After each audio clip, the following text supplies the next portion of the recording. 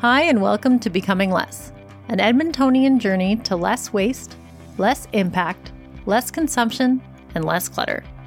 Becoming Less is brought to you by Waste Free Edmonton, and together we are dedicated to waste reduction efforts, big and small. I'm Biz, and today I'm here with Emily from the Edmonton Tool Library. Hi, Emily, how you doing? I'm doing great, thanks, Biz. And can you just tell us a little bit about your role with the Tool Library and what even is a Tool Library? Yeah, so I'm the current chair on the operating board of the Tool Library, and it's a really lateral organization, so that means that pretty much everyone on the board is a leader in their own right, and we all come together to work at the Edmonton Tool Library, which is exactly what it sounds like, a library that lends out tools based on a membership. Yeah. When you say tools, what kind of tools are we talking about? Power tools, hand tools, yard work tools, seasonal tools like shovels and things like that. Pretty much anything that helps you improve your space and maintain your space. Okay, and why would somebody want to rent a tool?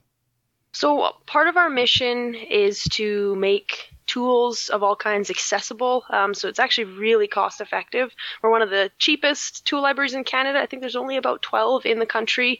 It's wow. a $50 membership. Yeah, it's kind of it's an interesting movement in and of itself. So the accessibility is a big part of it, but it's also promoting the sharing economy, and that is at the heart, using underutilized resources and, making sure that everyone has access to these things, but it's not costing them money and space, and just making sure everybody can get their hands on things without hitting those barriers.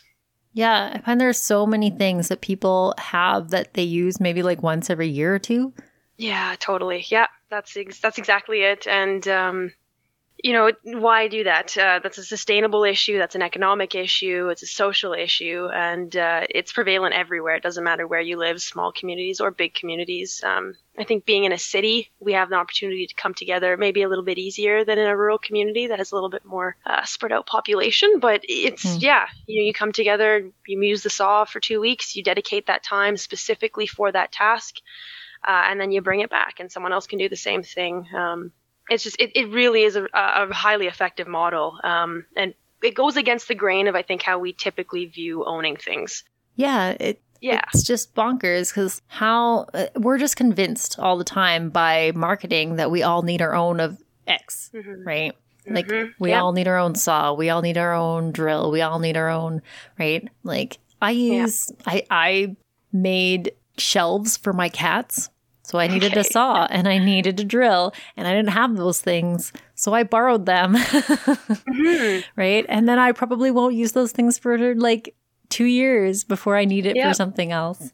For sure. And it's that convenience factor. It's you just have it to have it exactly when you need it. And that's really the difference with the tool library. And I think it leads to a lot more appreciation of the item, and it cultivates this community as well, this sense of sharing. People are often, once they find out about us, they'll buy a tool if we don't have it and they need it. They'll buy it and donate it to us, just to pass that on and along. Yeah, it's just it's a really great environment, and just breeds that intention in what you're doing and the space that you have. So I first touched base with you guys through a repair cafe, which I volunteered to help out with, where I was repairing with some sewing things, but I also got to repair a lamp. So cool.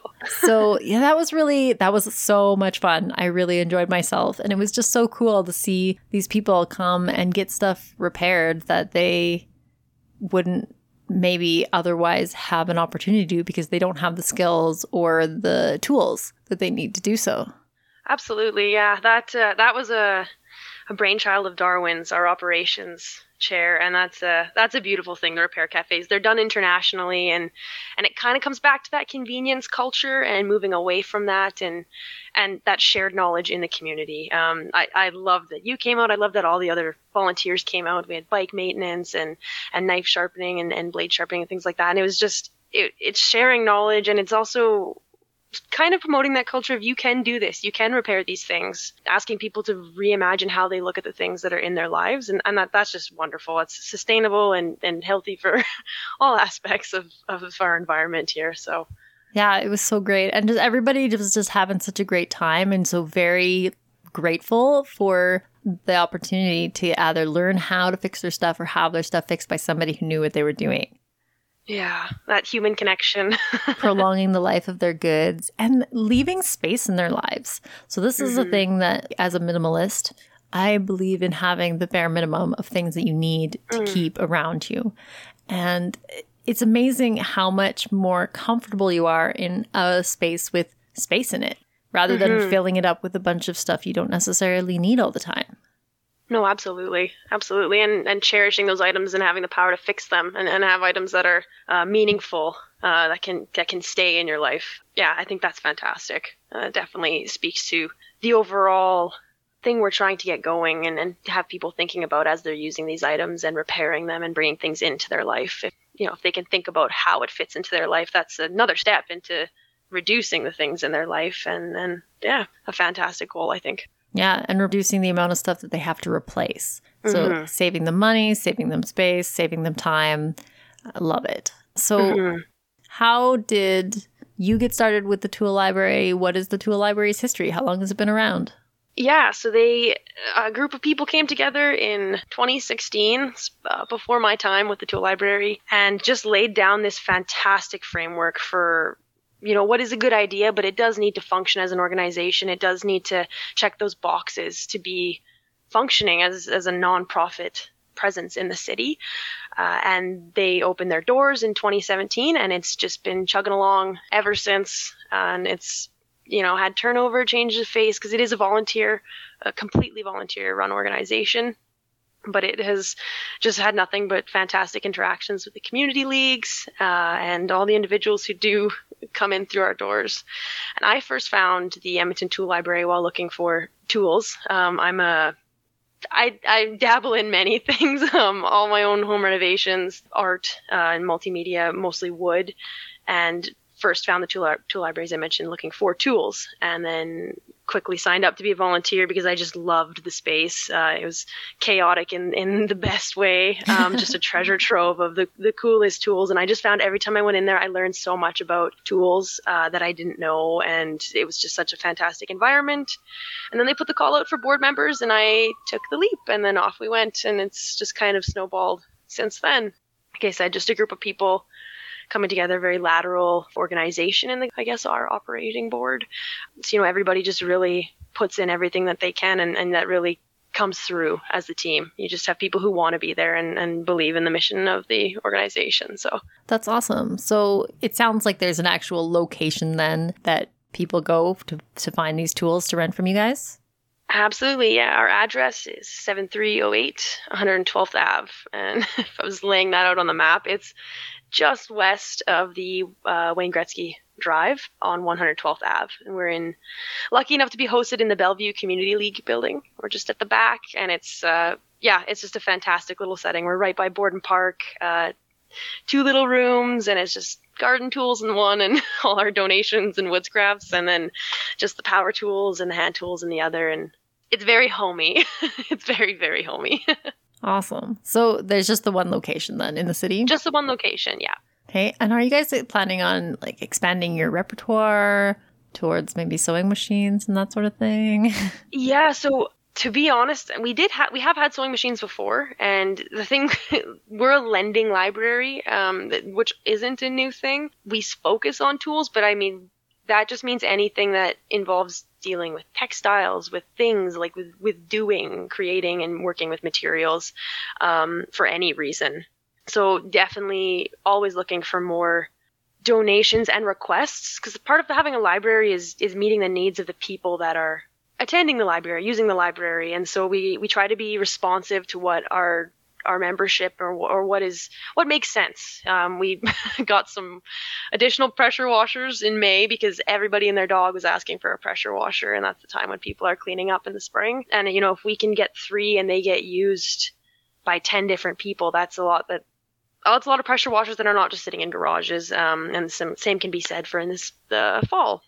Right. We have all the leaf blowers and anything you could need to be just getting ready seasonally, shovels and things like that. So we try to be responsive and develop our inventory based on requests and what people are looking for. So Are you guys planning on hosting any more repair cafes in the future?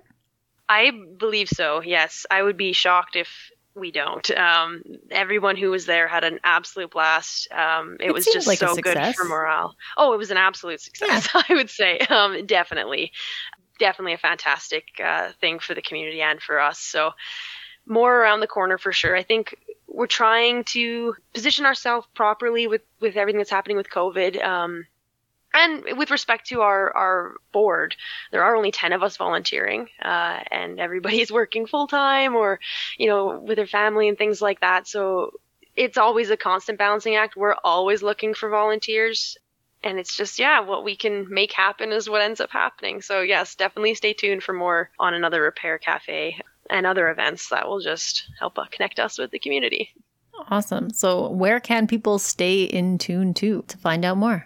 Yeah, so we have an Instagram account it's at Yeg Tool Library. And then we also have a Facebook account, which I believe is just Edmonton Tool Library. We have a website, edmontontoolllibrary.ca. And you can email us. We're really responsive there. And there's a lot of information on that site. You can access our inventory, sign up for a membership, all kinds of things like that. And we're always happy to connect and answer any questions and get you what you need. Hey, so if anyone wants to volunteer, if they want to find a tool, if they want to donate a tool, that's where you find the tool library. Awesome. If you don't have a tool library in your area, maybe think about starting one because it is a great way to reduce clutter and reduce waste because we can all just share our resources.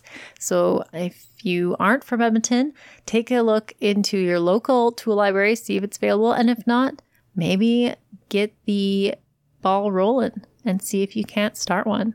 Anything else you want to throw out there? Other than that, no, if you have some free time, definitely check us out. We're always looking for help right now. We're working on a big inventory project because we actually do get a ton of donations. And that's one thing I will add. We're happy to take donations in the sense that we want to divert as much as we can from the landfill, but we are a very tiny space. And if you get a chance to check it out, you'll see what I mean immediately. So just get in contact with us if you do have donations or if you're looking to volunteer and we'll get you going. Cool. Well, thank you so much for joining me today, Emily. Yeah, no worries. Thank you so much for having me, Biz. It was great. And thank you to your listeners for tuning in today. And thank you to Change Toothpaste, who sponsor this podcast and make it possible for us to do because Emily and I are volunteers as well. And podcasting is not free. No. So if anyone needs to reach out to us at Becoming Less, you can find us at becominglesspod@gmail.com, or you can head to our Instagram at becominglesspod, or go to wastefree.ca/becominglesspod for all the ways to connect and listen. Until next time, we can all be a little less than we were yesterday.